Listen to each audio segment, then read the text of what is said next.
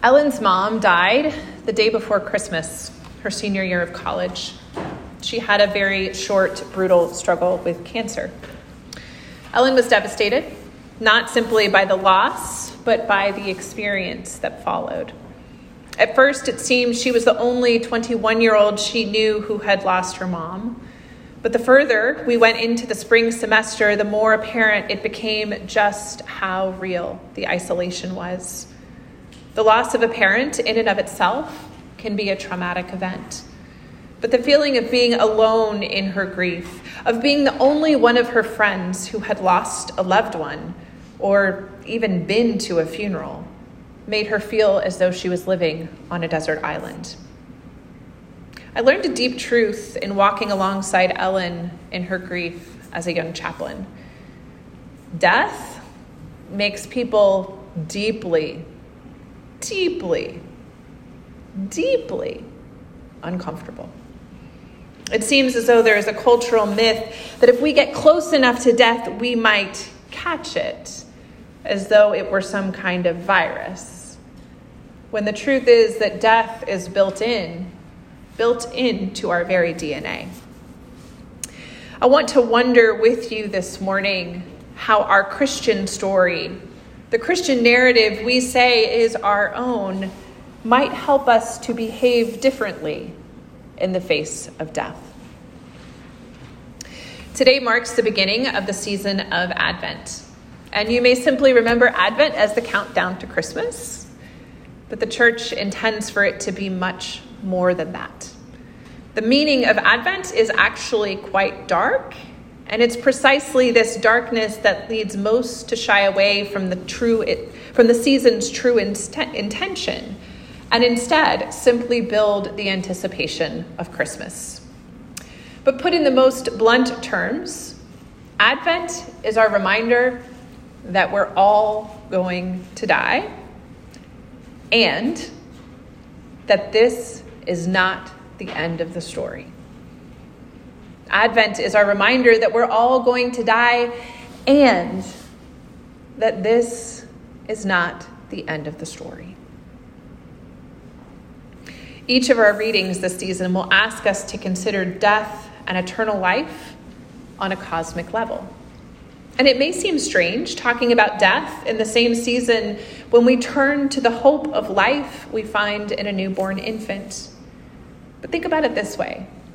If Christianity has nothing to say about our potential for hope beyond our mortality, does it really have much to say at all? How excited might we get about the birth of Jesus if it only matters for a finite period of time? The good news is that God's mercy and grace exceed the confines of our mortality. God's presence matters not just in this life, but in our life eternally. But that's not a conversation we really want to have, especially Episcopalians. In general, I think it's fair to say that we go to great lengths to protect ourselves from any possibility of our demise. Unless it is forced upon you, we do all we can as a society to avoid getting too close to death, certainly not ours, but preferably not even the death of another.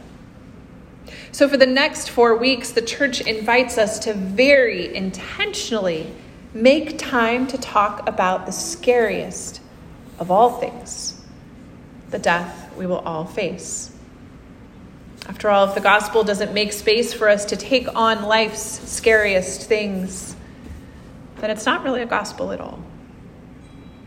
I think part of the problem we have with this conversation is that the Church Universal has done a terrible job of accurately conveying the Christian story.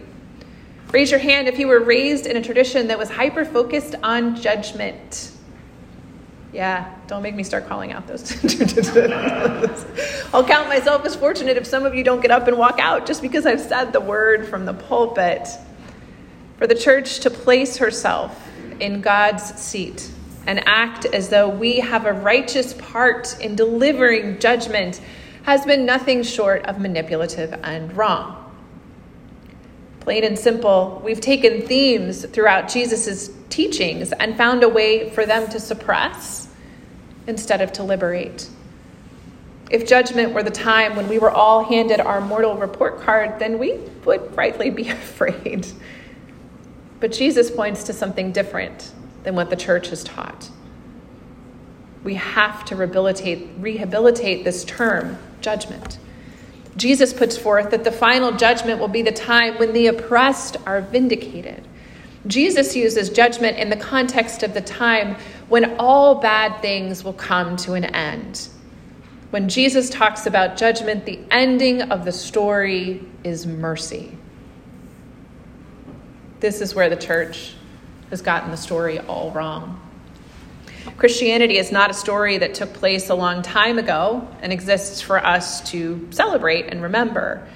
There is a part of the story that already happened, as we have in the Old and New Testaments. And then there is the part of the story that has yet to be written, that which we are still waiting for.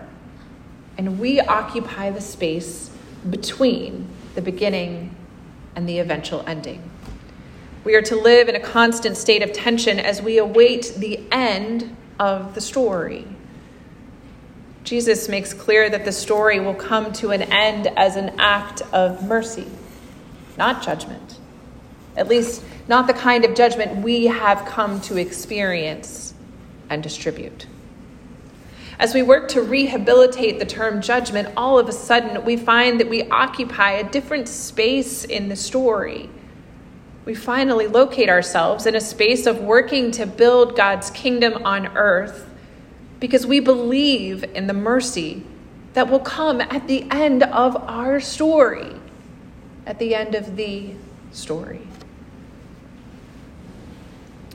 Former Archbishop of Canterbury, Rowan Williams, says, Advent can be about the essential ambiguity of our religiousness. That is not an accusation to which most would take kindly. But there is so much freedom in naming what is too often true. If we are ambiguous about the Christian narrative, then we should be cautious in calling ourselves people of faith. If the story we tell is finite and complete, then chances are we're not telling the right story, the full story of living in these between times when there is much brokenness and death to go alongside God's generous mercy. Williams continues, Advent should tell us to look for mystery, absolute grace, and freedom in a fleshly human face within the mobile form of our shared history. It brings our idolatry, philosophical and mythological alike, to judgment. Back to my student, Ellen. There's nothing one can say to take away the sting of the loss of a loved one, nor should we try. The pain is a visible manifestation of the depth of the love that was shared. However, there is a way that we can help to carry that pain, and that is by showing up and pointing toward the horizon.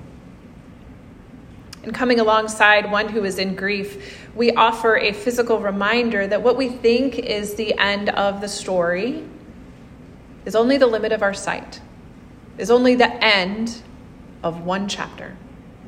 It is a reminder that the story we subscribe to is much, much longer, with an ending that has yet to be written. Advent is our opportunity to embrace this part of the Christian story. Advent is our reminder that it is worth grounding ourselves in the mission of building God's kingdom, because the end of this story, of our story, of the eternal story, is mercy and grace. Amen.